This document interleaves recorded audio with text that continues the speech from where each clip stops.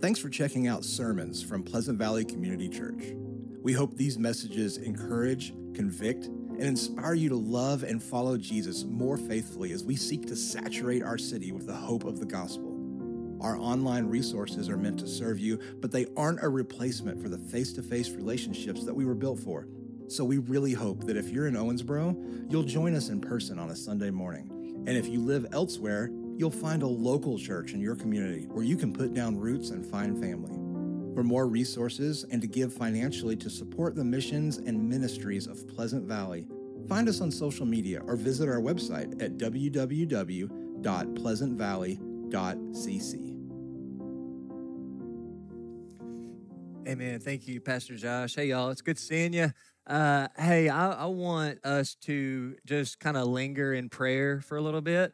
The Spirit of the Lord, I think, uniquely met with us in the first service today, and there was just this sense of it's okay to get outside the script and outside the plans we've made all week for this service, and I just think the Lord is calling us to pray. If you're anything like me, it's a new year, you're highly distracted, maybe stressed, maybe anxious, and our greatest need is to see God. Our greatest need is the presence of the Spirit. So let's just bow our heads, and we're just going to linger a bit in prayer. We're going to open up this altar. If you want to join me here at the front, if you just want to get on your knees before the Lord, let's pray that the Spirit of God would uniquely and tangibly meet with us. Let's pray that we wouldn't be distracted as we look to God's word. Let's pray against the enemy who would seek to come into our minds and blow up our phone and cause us not to sit under God's word. I'd love prayer for myself. If a few of you wouldn't care just to pray for me and pray that God would fill me with His Holy Spirit. Just take a few moments and prepare our hearts to hear from God.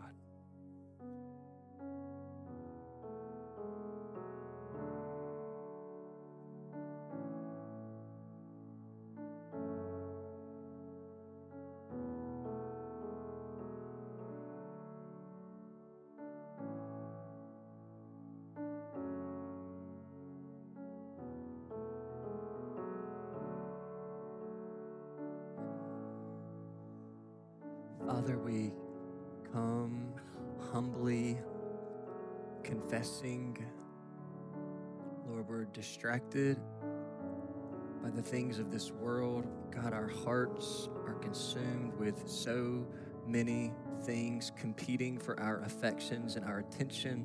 Lord, there are bills to pay and emails to respond to and fires to put out in our lives and broken relationships we're trying to manage, and wayward kids and sick parents, and there's so many things.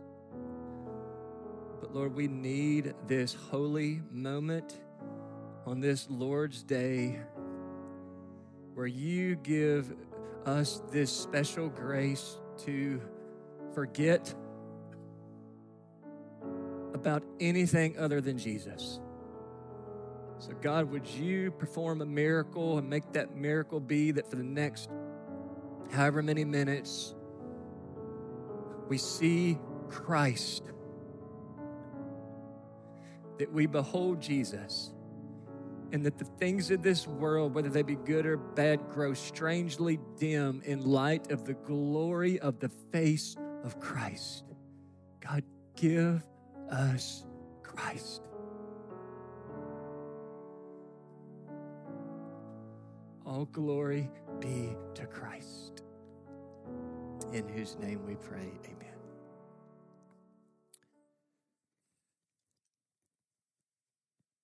I had a phone call the other night that was very difficult for me, talking to, I would say, one of my top 5 or 10 closest friends since college.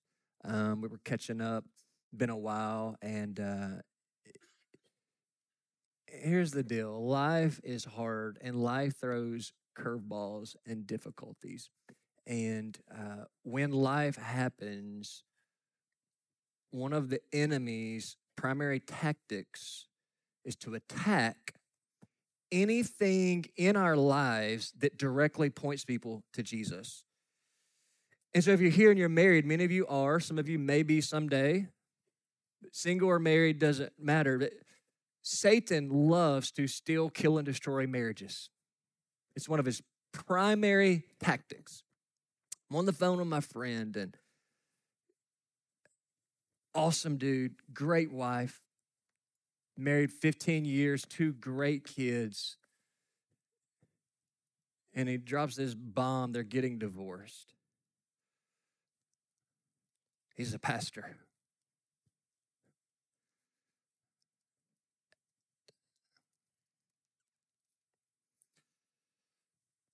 I don't know who needs to hear this morning.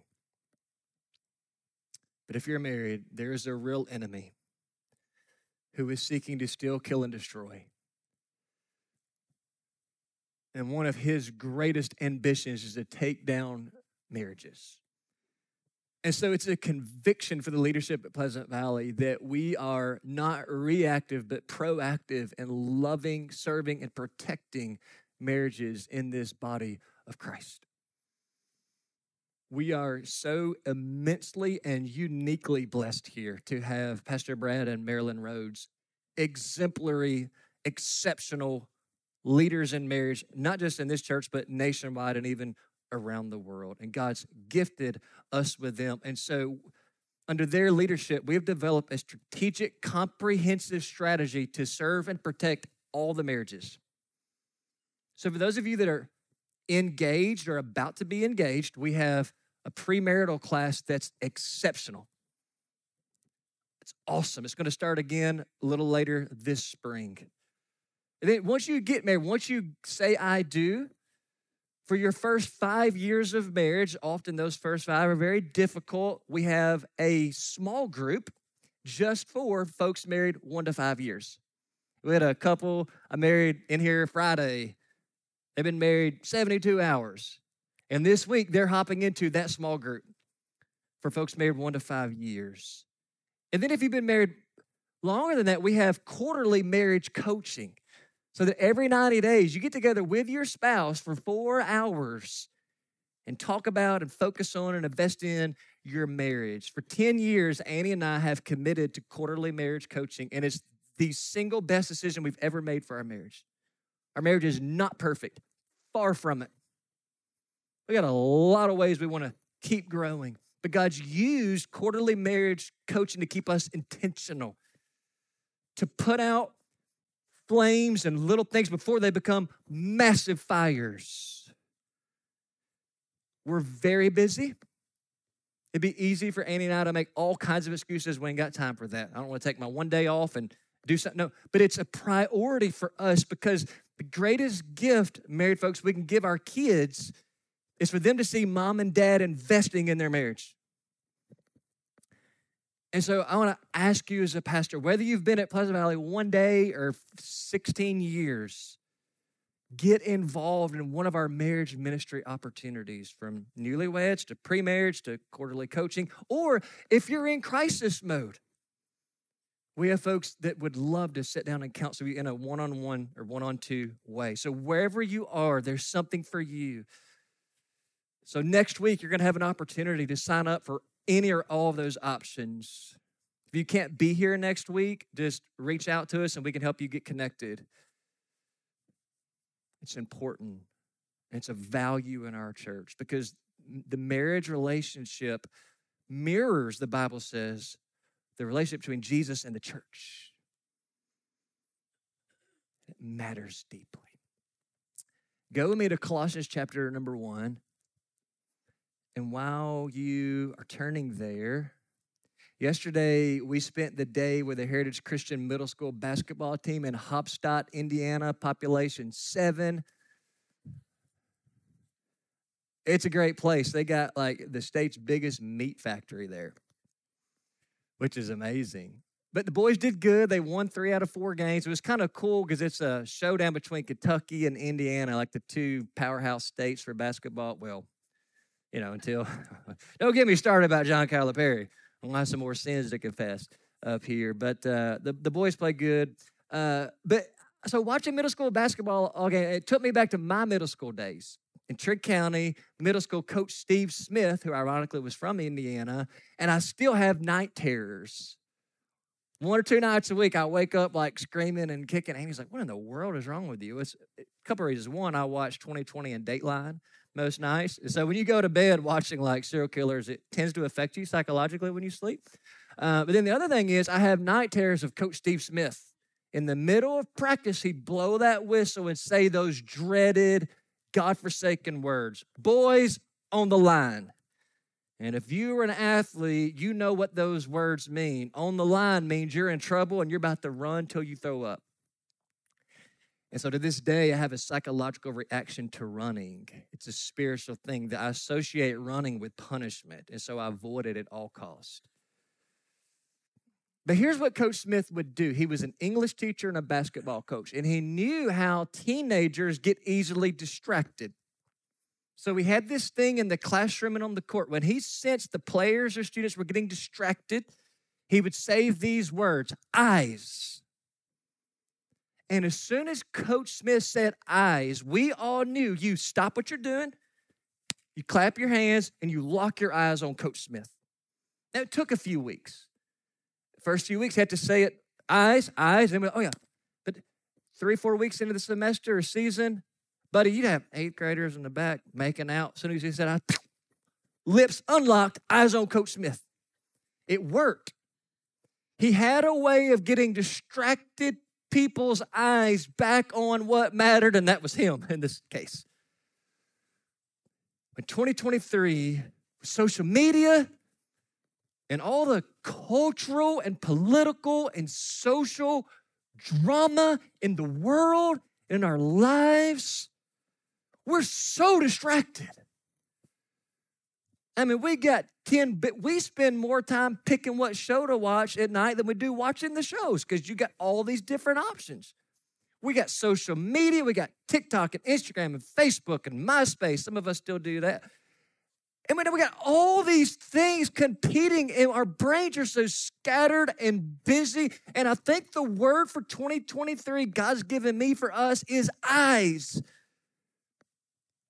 Let's get our eyes off all the drama, all the negativity, all the crazy stuff, and all the nightly news talking heads that all have an agenda, none of which is Christ. And we're so distracted. And I think God is blowing the whistle, as it were, saying, eyes on Christ. Eyes on Christ. And that will save us from drowning in this cynical, negative, psychotic culture we live in. And so in all the scripture, I can think of no more helpful passage to go to get our eyes on Christ than Colossians chapter 1. So turn there with me, Colossians chapter 1. It's the Apostle Paul writing from prison, as he often did, to the church at Colossae, a church he never met in person. This is before Zoom and FaceTime Live. And he is writing this letter to a confused church, having been infiltrated by false teachers about who Jesus is. So the purpose of Colossians is to explain who Jesus is. Many scholars think verses 15 through 20, we're just going to do 15 through 18, is actually a quotation from an old Christian hymn about the wonder of Christ. And so may our prayer be eyes on Christ as we look at his reflection in these ancient words. Verse 15, speaking of Christ, he is the image of the invisible God. Christianity 101. If you want to see God, if you want to know God, look to Christ. Christ is the image of the invisible God. Without Christ, you can't get beyond the shadow of who God is. Jesus is more than a man. He is more than a prophet. Christ is God. Now skip over 4 verses, verse 19. For God, here he's referring to God the Father. Christians believe in the Trinity. One God, 3 persons. Father, Son, Spirit, distinct persons, one God. So, verse 19, for God, that's the Father, was pleased to have all his fullness dwell in Christ. This is such an important doctrine because it separates biblical Christianity from every other world religion. Students, you will go to the university and they will say to you, ultimately, all religions are the same. Craziness. They don't even pretend to be the same. And it's these verses that separate biblical Christianity from Mormonism, Jehovah's Witnesses, Islam, Buddhism, Hinduism, New Age spirituality, and it hinges upon who Christ is. He's not simply a man or a prophet or a religious motivational speaker. He's God. All the fullness of God in Christ. It's so important. Paul says it again a third time. Flip one page, chapter 2, verse 9. For the entire fullness of God. So back in chapter 1, he said, all the fullness. If you don't like the word all, he said, okay, how about the entire fullness of God? So it's comprehensive, all-encompassing language, not a square inch of God that does not dwell bodily in Christ. To see Christ is to see God. Without Christ, no vision of God. The writer of Hebrews comes along later and says, chapter 1, verse 3, Christ is the radiance of the glory of God and the exact imprint of his nature. Now, here's a little cultural theological context. In Jewish theology, a primary component is this: you cannot see God. He's invisible. Well, okay, God's a spirit. You can't see a spirit. Fair enough. We're tracking there. So Jesus comes along 2,000 years ago and blows the mind of every Jewish person. Jesus comes along, God in flesh, 2 hands, 2 feet, 2 eyes, 2 ears, nose, 2 nostrils, a voice, hair, went through puberty as a teen. And Christ says, you can see God, Jews. Look at me. He says in John chapter 14, whoever has seen me has seen the Father. And because he said that, the Jews nailed him to a cross. The reason for the crucifixion of Christ from a human perspective, John 5:18, don't tear there, it's because he claimed to be God. And so they nailed him to a cross. The doctrine of the divinity, that's a fancy way of saying Jesus is God. The divinity of Christ and the exclusivity of Christ is the most hated teaching in the universe. A PC, all-inclusive, nobody gets left out, non-offensive culture detests the teaching that Christ is different. He's unique. He's above all the gods. He's the only way.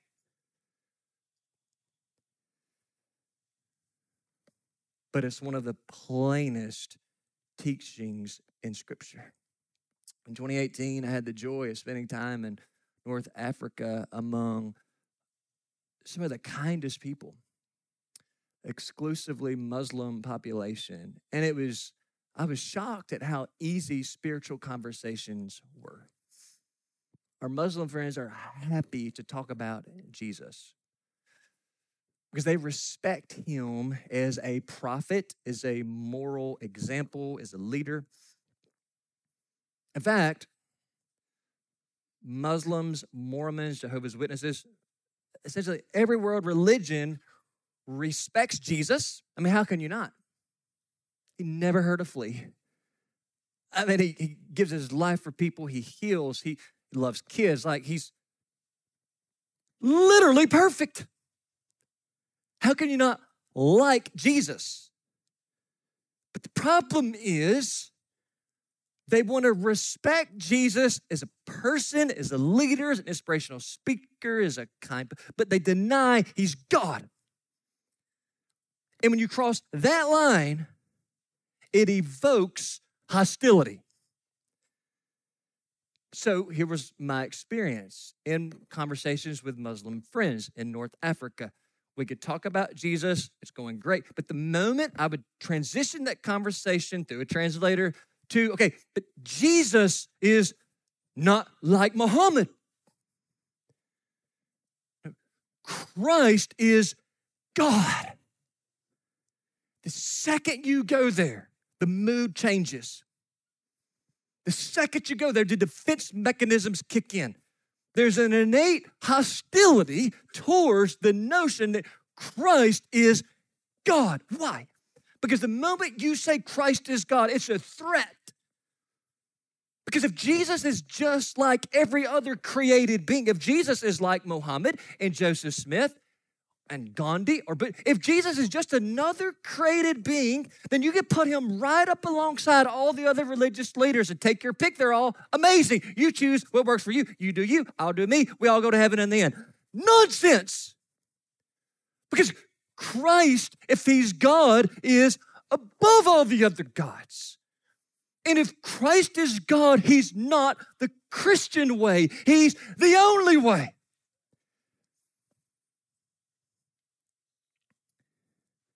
The PC, permissible, acceptable. And listen, friends, if you're going to be a Christian in the workplace and in this society, you're going to get this. It's so exclusive and narrow to say Christ is the only way. But friends, that's precisely because Christ is exclusively God and there is no other. I mean, you compromise the Scriptures. If you say anything less, you cannot respect Christ as a leader, as a religious prophet, and deny he's God. Either Christ is God or he's a liar. There is no option C or fill in the blank. He's God or Christ is the biggest liar and phony in religious history. You have a choice. You crown Christ as God and King, or you crucify him as a heretic, demon-possessed, crazy. You choose this day who Christ is to you. There is option A and there is option B.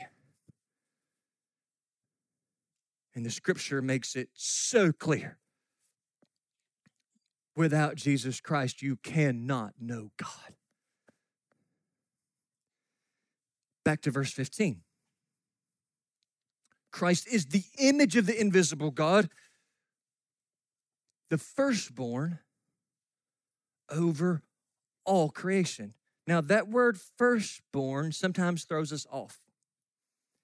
Entire cults and false religions have been birthed out of a misunderstanding of that word firstborn in verse 15. Words matter. that word firstborn throws us off because it seems like it's saying, well, Jesus was the first person God created, right? I mean, it kind of seems like what he's saying there. He's the firstborn. Okay, so Jesus was created by God, and then God made all the other things and all the other people. Like, for example, when I say, as a dad, and a proud dad, James, who's here somewhere, is my firstborn. He's the first one Annie and I created. Sounds weird to say it that way, but it's basically what happened. Kids, if you're like, well, how'd that happen? Talk to your parents after the service, and they'll be happy to tell you. But luckily for James, by the way, everybody tells him he looks like his mom, not me, which is very good news for him. But the point is, seriously, okay, back on track. Jameis, okay, you do what I say y'all should do. The point is, in 2006, James did not exist. In 2007, he did. He was born first out of all our kids. But that's not what the scripture is saying about Jesus. That Greek word we translate as firstborn in the English can have two meanings. The first meaning can be the firstborn in chronological order. You got your oldest kid, then your middle, then your baby, there's no pictures of them when they get older. That's not what he's saying about Christ. The second and primary usage of that Greek word translated firstborn in the English refers to prominence or preeminence in position or rank. So in Jewish and Greek culture, the firstborn was the ranking child, the one who received the full inheritance when daddy died. He got all the cattle, all the property, all the land, all the bass boats, and the beach house.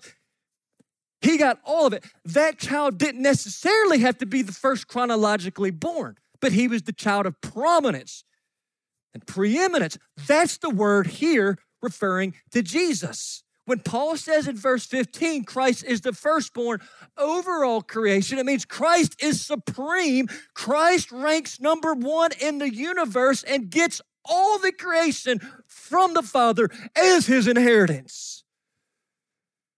Why? Verse 16.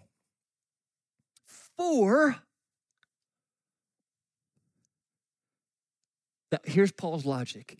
It makes sense that Christ is preeminent and number one because it all belongs to Christ, because he's going to say now, verse 16, he created it all. And if you create something, it belongs to you.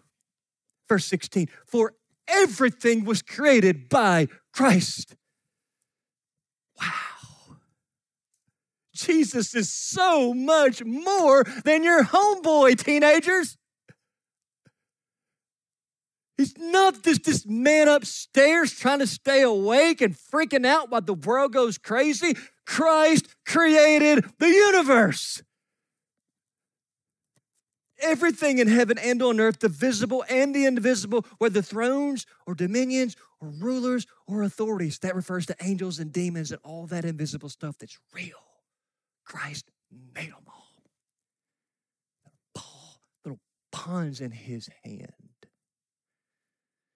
All things, back to verse 16, have been created through Christ and for Christ. So track with me. Eyes on Jesus. Why would we fixate our eyes on Jesus and have a better life? It's because in verse 15, Christ is God. And if that's not enough, in verse 16, Christ created everything.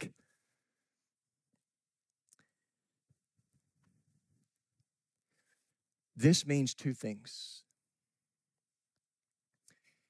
If Christ is creator of the universe, as the scripture teaches here, Colossians 1, teaches in Hebrews 1, John 1, to name a few.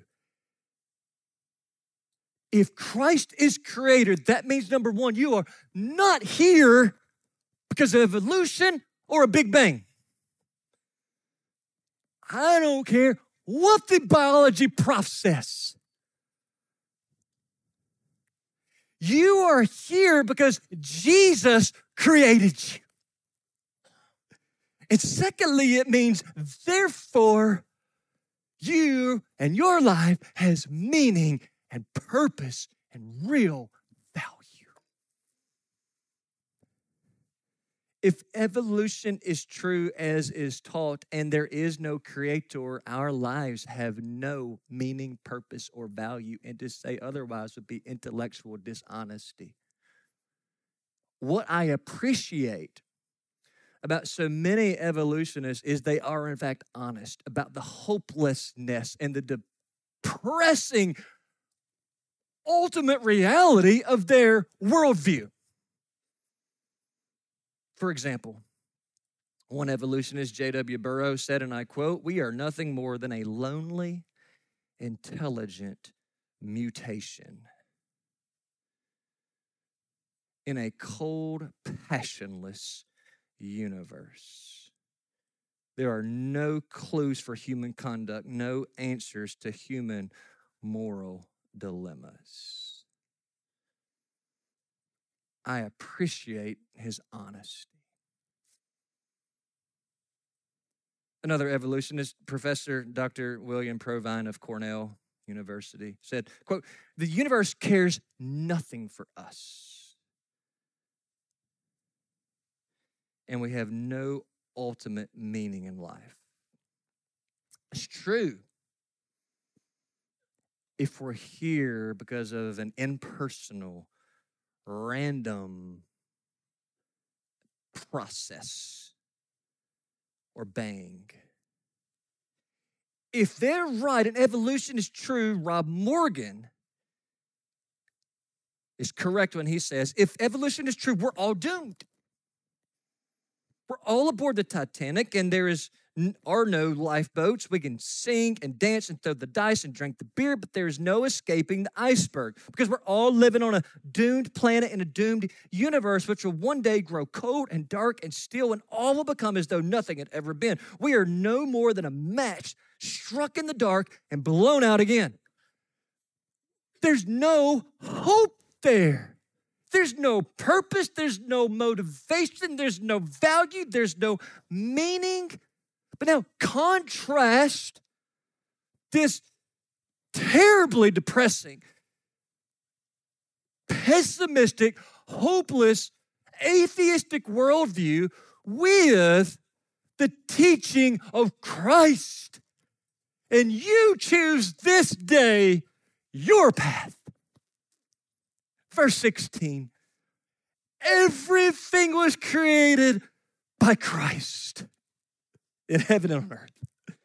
The visible and the invisible, whether thrones or dominions or rulers or authorities, all the things have been created through Christ and for Christ, which means your life has meaning and value because someone personally thought about you when they made you, and Christ made you for himself so that he could enjoy you and you could enjoy him. By the way, Christians, that's why we preach the sanctity of human life. It's not fundamentally political or social. It's an imago Dei. It's an image of Christ issue. God made us. He wove us together, Psalm 139, in our mother's womb. You were created by Christ for Christ. Therefore, every life matters. Black, white, brown, Asian, Hispanic, special needs, unborn. Every life matters because every life is Christ life.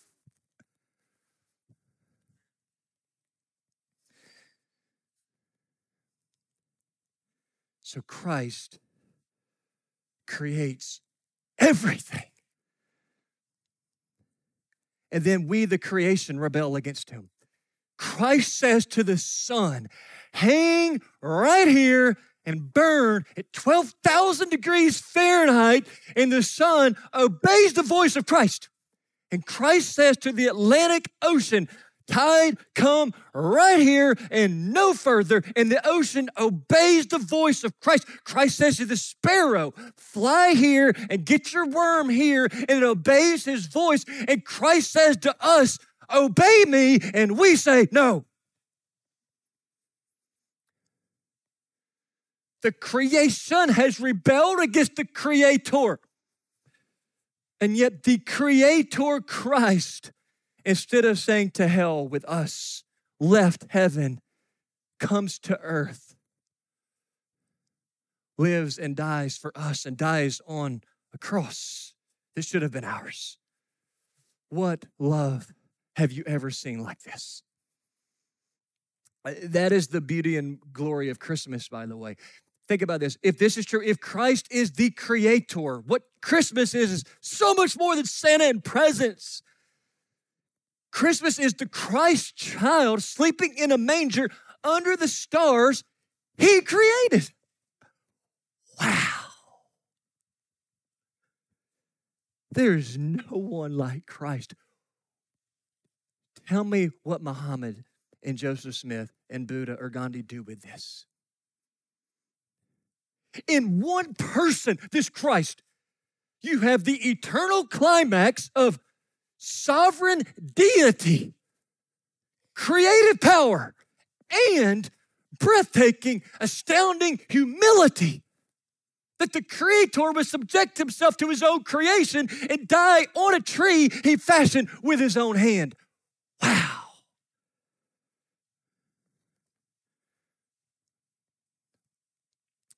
And then this Christ on the cross wears a crown of thorns. Symbolize. Look at the theology here in Genesis 3. Creation and humanity rebels. God curses the ground and says, man, woman, the ground will bring forth thorns and thistles for you. When you're picking those roses and you get that little prick there, it's a part of the curse. Christ on the cross doesn't just die for sinners. He wears the crown of thorns, symbolizing Christ is bearing the curse of the whole world He created. He's saving the universe, not just the people that live in it. He's going to make all things new because it's all for Him. Every molecule, atom, cell, clown, and tree belongs to Christ and is for Christ.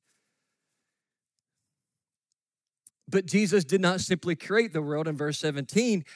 Oh, it just keeps getting deeper. I mean, you can spend 1,000,000 years swimming in the beauty of Christ and barely get off the shoreline. And we want to spend our time bickering and fighting and arguing and complaining on petty things that don't amount to a hill of beans. And we want to lose friends over dumb stuff. And we want to defriend one another on Facebook over stupid things. And Christ is saying, my God, look at me. Get lost in me. And stop wasting your life piddling around in mud puddles like kids. Swim in Christ.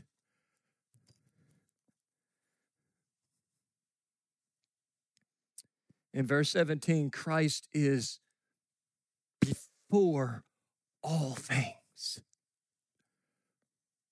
That means Christ has no beginning.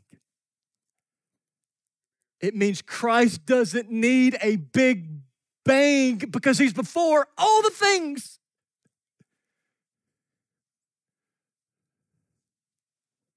Christ is before all things, and by Christ, all things hold together. And this is where we're going to start landing the plane.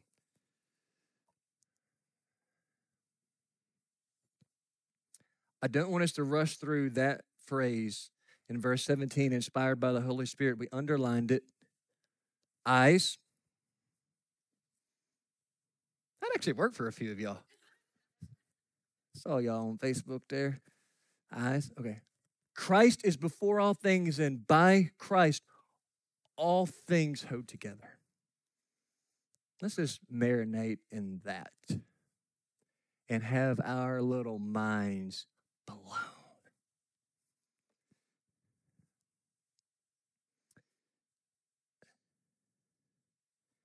Christ is before all things, and by Christ all the things hold together. Now, Hebrews 1, verse 3, basically the same thing, different author. I don't think Paul wrote Hebrews. Some do. We don't know for sure. It really doesn't matter. Same thing. Christ is the radiance of his glory, that's the Father's glory, and the exact representation of God's nature, and Christ upholds all things by the word of Christ's power. So in both of these verses, here's the teaching, so we're clear. All the things in the universe are being held together by Christ. So let's go to science class for a minute. I know that's a trigger for some. AP biology, 10th grade. Right? Okay. Well, here we go. Look, I want us to parallel Colossians 1:17 and Hebrews 1:3. And you're about to jump into waters that the smartest PhDs from all the Ivy League schools can do nothing but scratch their heads. And you're going to walk away with certainty over with something they got no clue what to do. Because we have a higher authority. And it's not speculation, it's the word of the eternal God. Sure. Verse 17, Colossians 1, by Christ all things hold together. Hebrews 1:3, parallel, Christ upholds all things. See the same language? By the word of his power. Now, let's just pick on Hebrews 1:3. All things and power. Look at those two. All things in verse 3 is what we would call in scientific language mass.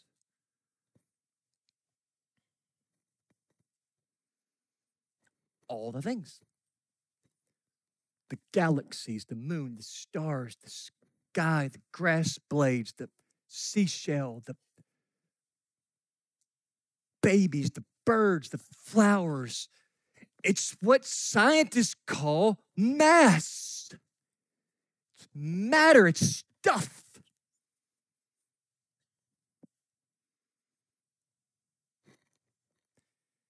Verse 3, Christ's power is what we would call in scientific language energy. So the Bible comes along and gives meaning and depth and purpose to the scientific world created by an intelligent designer who makes it all work. Take a magnet, for example. All right, so go back to middle school science class or whatever, right? What happens if you take a magnet in your left hand and a magnet in your right hand and you push the positive ends together? What does it do? It what? Help me out. It repels, right? Because opposites do what? Attract. Like charges repel. We all know this. Go grab you a couple of magnets, test it out. It's just the way the world is. It's the way God made it. But here's the great mystery of the universe that have had scientists scratching their heads for decades, if not centuries. In his book, Einstein, biography, of course, of Albert Einstein by Walter Isaacson, Isaacson describes how many physicists are utterly perplexed, confounded, baffled, confused as to how the nucleus, remember that word from science class, 7th grade? The nucleus of the atom, how it holds together. Because scientifically speaking, it's an impossibility. But it does. The nucleus of the atom contains positively charged protons, which should do what? Repel. Just like those positively charged magnets repel. You don't have to be a Christian to say that's reality.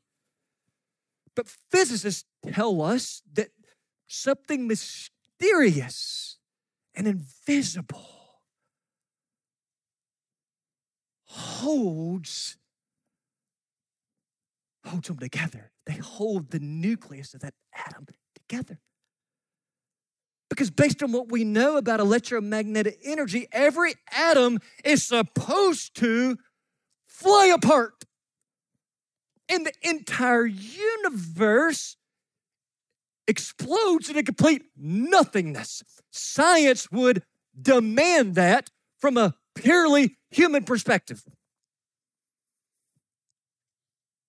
But there's some invisible force, scientists say, that's stronger than the electromagnetic force that miraculously is holding the atoms together and preventing you from exploding.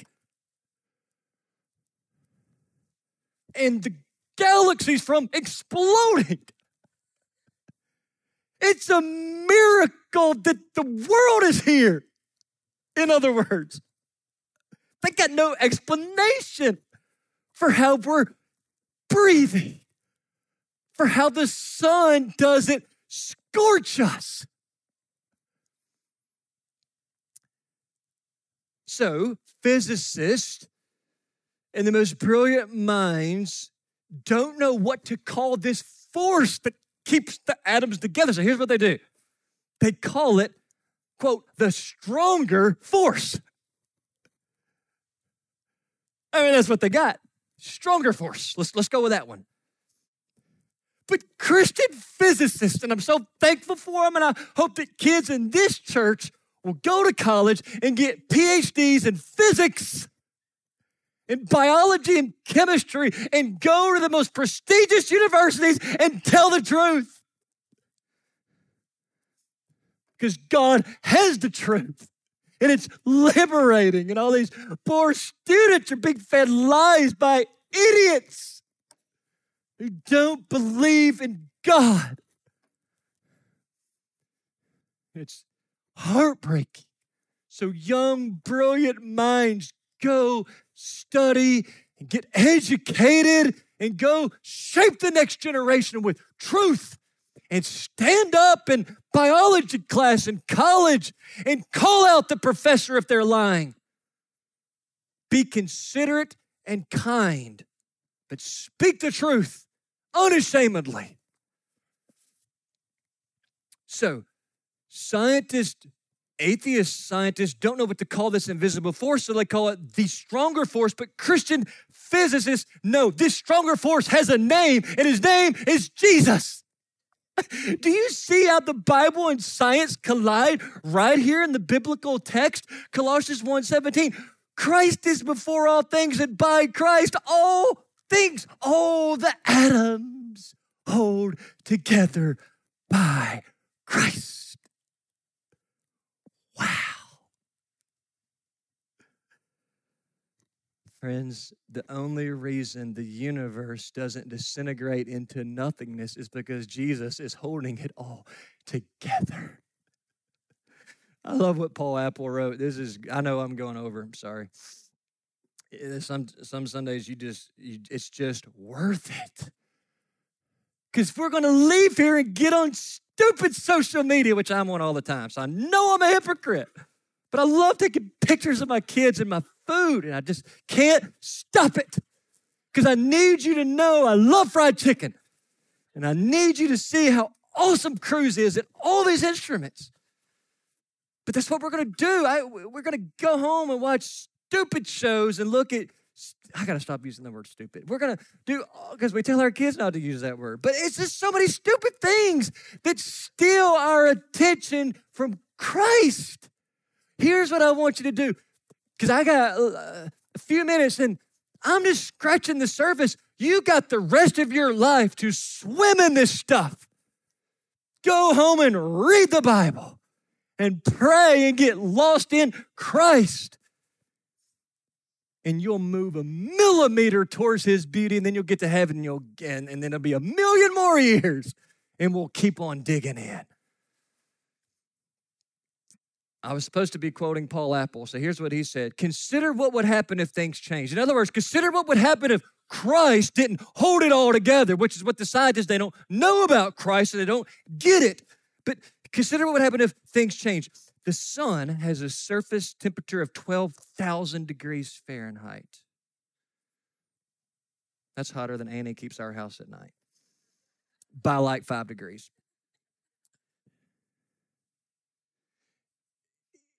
Sorry. That's why we do marriage coaching.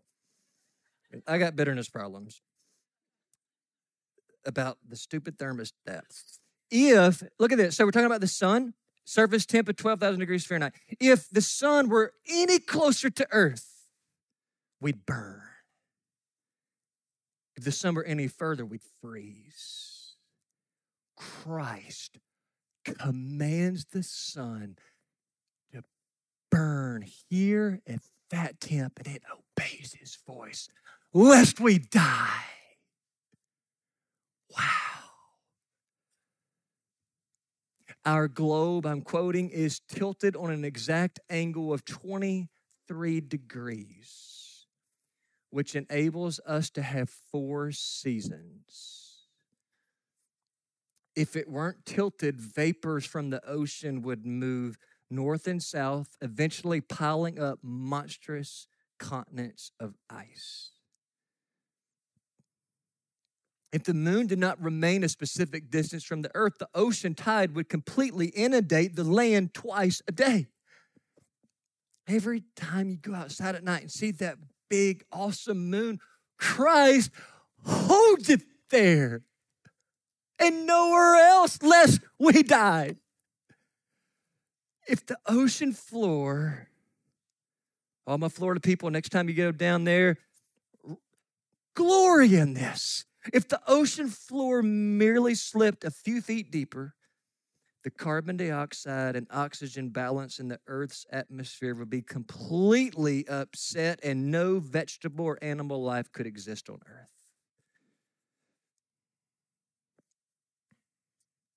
Things don't happen in our universe by accident. Jesus Christ sustains the universe. He is the principle of cohesion. Brothers and sisters, if Jesus is sustaining the whole universe by his word, little flock, in Jesus' words, why would we worry in 2023? Because no harm or devil can touch us apart from the sovereign permission of Jesus Christ.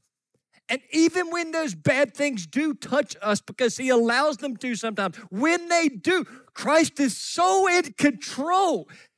He can still take the bad and the pain and redirect it ultimately for our good and make us more like Christ. So even the bad can be translated into beauty, if nothing else, in heaven, because Christ is working the whole thing. So no detail of our life is too small for his concern, but no problem in our life is too big for his sovereign power. Christ upholds the Milky Way galaxy with his pinky, and with his pointer finger, he numbers the hairs on your head. It takes me back to that song as a kid. He's got the whole world in his hands. Friends, if Christ can hold Saturn and Jupiter in his hand, he's not going to drop you because he loves his children. And that's why we conclude with verse 18. Christ is also the head of the body, the church. Friends, it is a privilege to be a part of the Church of Jesus Christ, because for all the wonderful organizations and entities in the world, only one gets the joy of claiming Christ as its head, whom Christ self-authenticates and self-identifies with, and that is the church of God. Oh, love the church and the people of God, because Christ is the head. And when we are honorary towards the church and critical of the church and gossip about the church, Christ the head takes it very personal what you do with his body and his pride. Tread very carefully.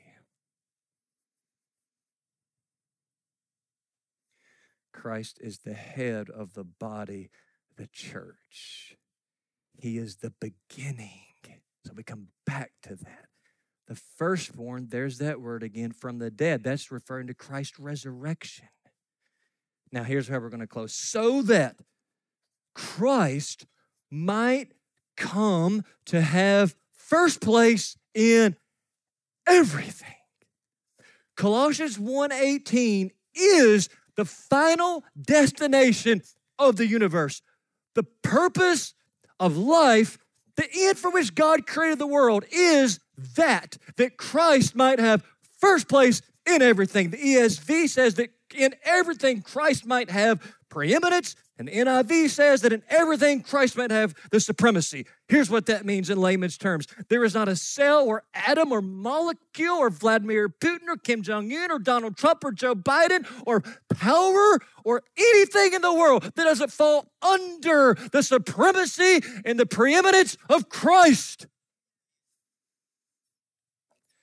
The point of today's teaching is Jesus Christ is unequivocally, undisputedly preeminent and supreme and number one in the universe over all the things. But here's the question: is he number one in your life? How many believers want to amen this part? Yes, Christ rules over world powers and leaders and militaries. Yeah, Christ is over all those people, but then we get down here and we give Christ leftovers. And we're giving mixed messages of hypocrisy to the world. Theologically, we say, Christ is number one, but don't you dare let Christ touch my checkbook. And it's utter hypocrisy. Christ is number one over all the atheists. But I ain't letting Christ up into my home and my marriage and my parenting. Christ rules over all the bad guys. Amen. But I won't let Christ rule over my business and my work and my leisure and my sex life and my dating life and all of it. Friends, many of us in this room, we don't have a theological problem.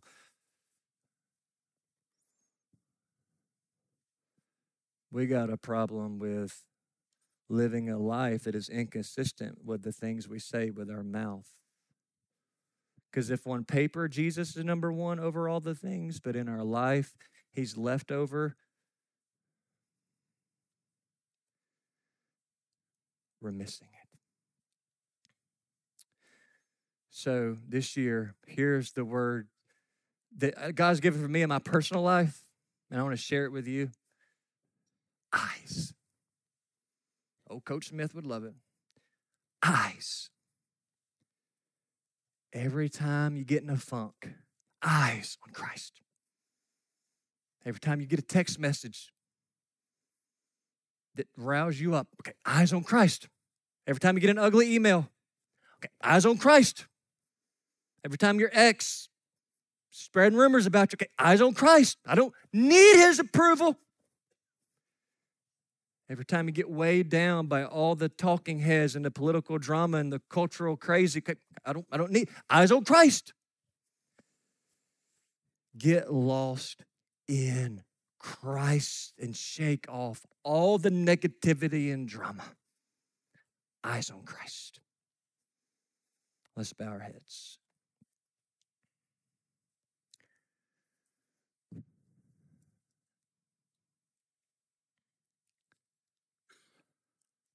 Let's just take a few moments and sit under the supremacy of Christ. And here's what I want to encourage you to do. With heads bowed, eyes closed, eyes, just think eyes, okay, Christ. I want to see Christ. Now, I want you to walk through, in your mind, walk through your home right now. Walk through the garage, laundry room, living room, kitchen, bathroom, bedroom, playroom. Walk through all of it in your home and say, okay, what part of my home life Have I not surrendered to the supremacy of Christ? All the things in the home are His. Confess that now to God. Surrender all of it in the house to Christ.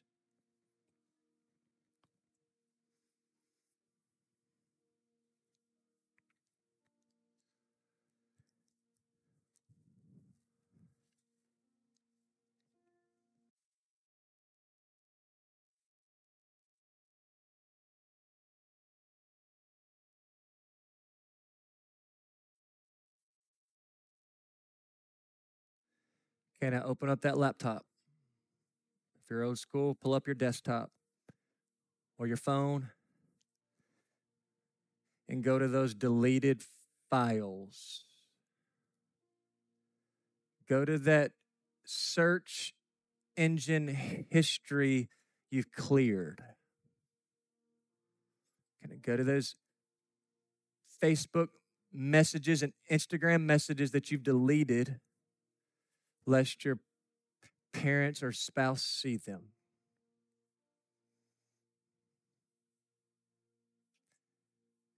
And the pornography and the emotional affair and the sexting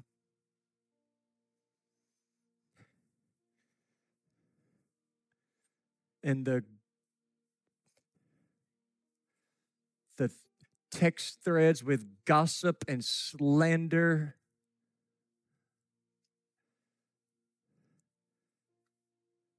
and hold it out to the supremacy of Christ and confess and repent.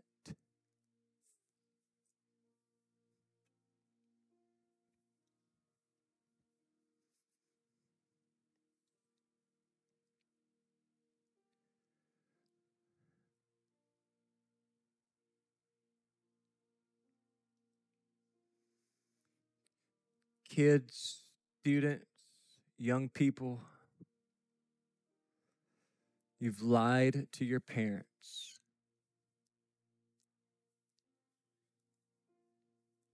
You're living that secret. What you did at that party Friday night, that relationship you're in, you should not be in. The things you're drinking and smoking that mom and dad don't know about, Christ sees it.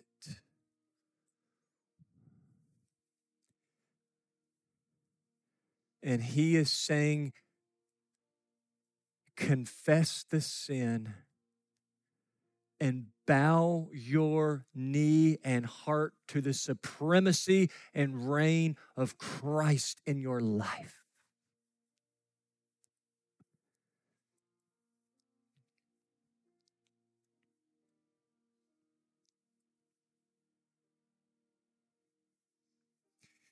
If you're married, set in your mind on the couch. Look your spouse in the eyes.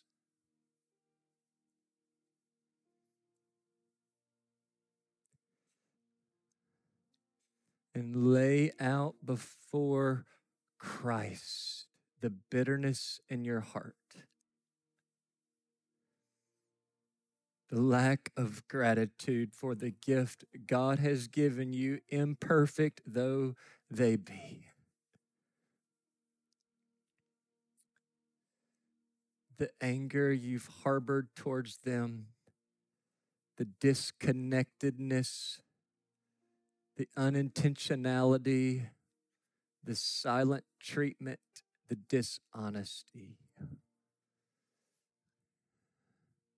That chasm in your marriage and lay it out under the reign of Christ, who gave you this marriage to make Him honored, and repent.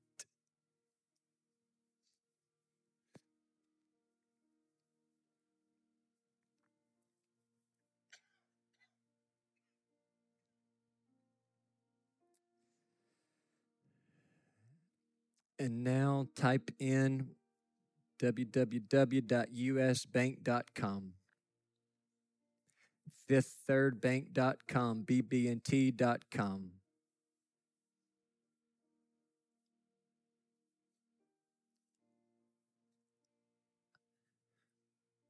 Click on that account and look at the bank statements. Look at the credit card swipes. Look at the Venmos. Look at the giving record to the things of Christ and the mission of Christ, and hold those up in comparison to shoes and gadgets and subscriptions and trips and retirement. It's Christ reigning supremely over all the pennies and dollars in all the accounts. And to the extent which they're not, surrender it now to the supremacy of Christ.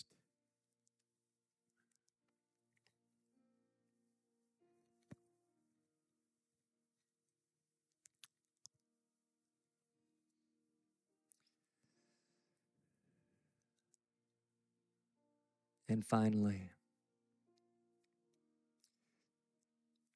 say, Spirit of God, who is that one person that when I see their face or hear their name or see their post on IG or Facebook, my blood pressure rises? I don't like them. If I weren't a Christian, I'd hate them. They get under my skin. I wish I didn't go to church with them. In fact, I may leave the church so I don't have to see them.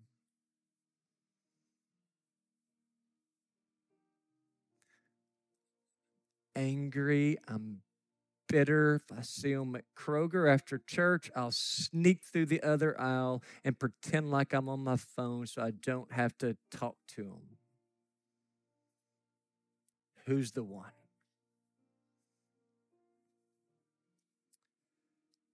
And now behold the face of Christ, who is looking down from heaven, saying, forgive. Forgive. Turn the other cheek. Love. Give grace, because I have given you grace. And who are you to treat them that way when I've done so much for you? Who are you? And surrender all that ugly in the heart to the supremacy of Christ and repent. And be set free from the poison of anger and bitterness. Be liberated in Christ.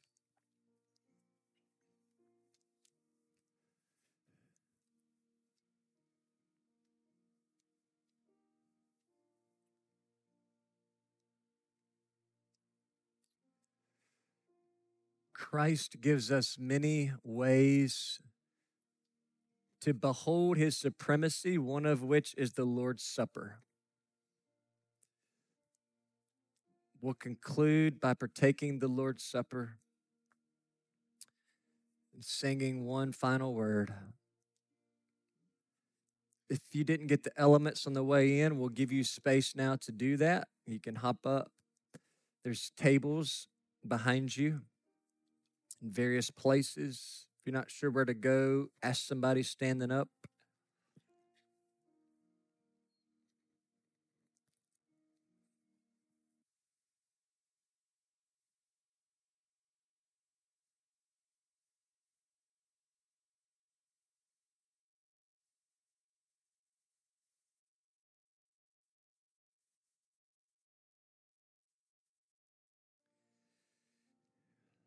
as you're preparing, heads and hearts bowed, prepare for this meal. This is a holy moment. The Lord's Supper is a tangible, physical representation of the gospel of Christ. To eat the bread and drink the cup is to experience Christ with all the senses, with the taste buds, with the smell, with the physical touch. It is to receive anew by faith Christ. Eyes on Christ in this meal.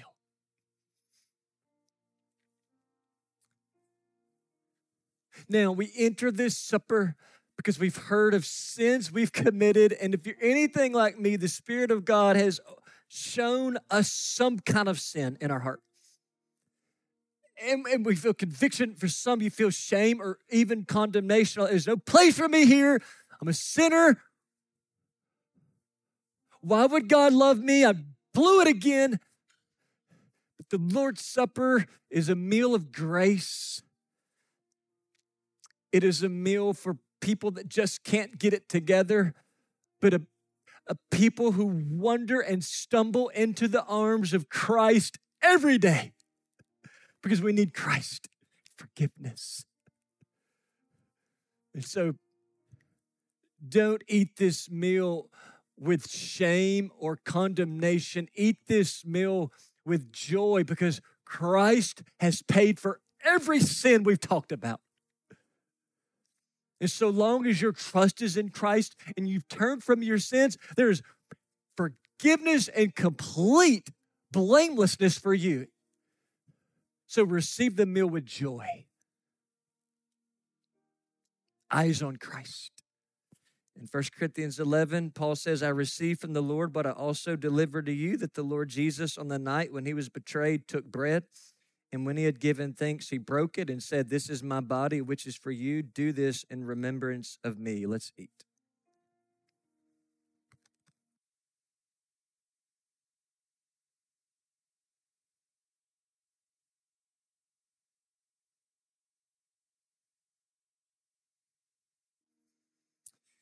In the same way, he also took the cup after supper, saying, this is the cup of the new covenant in my blood.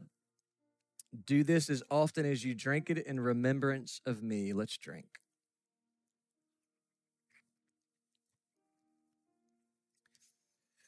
Let's stand. Lord Jesus, we go our separate ways with a song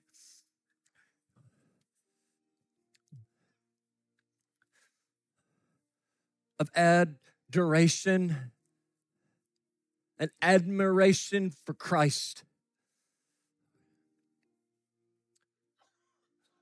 Lord, we're going to give you our next 3 minutes. It's been a long service, but it's for you.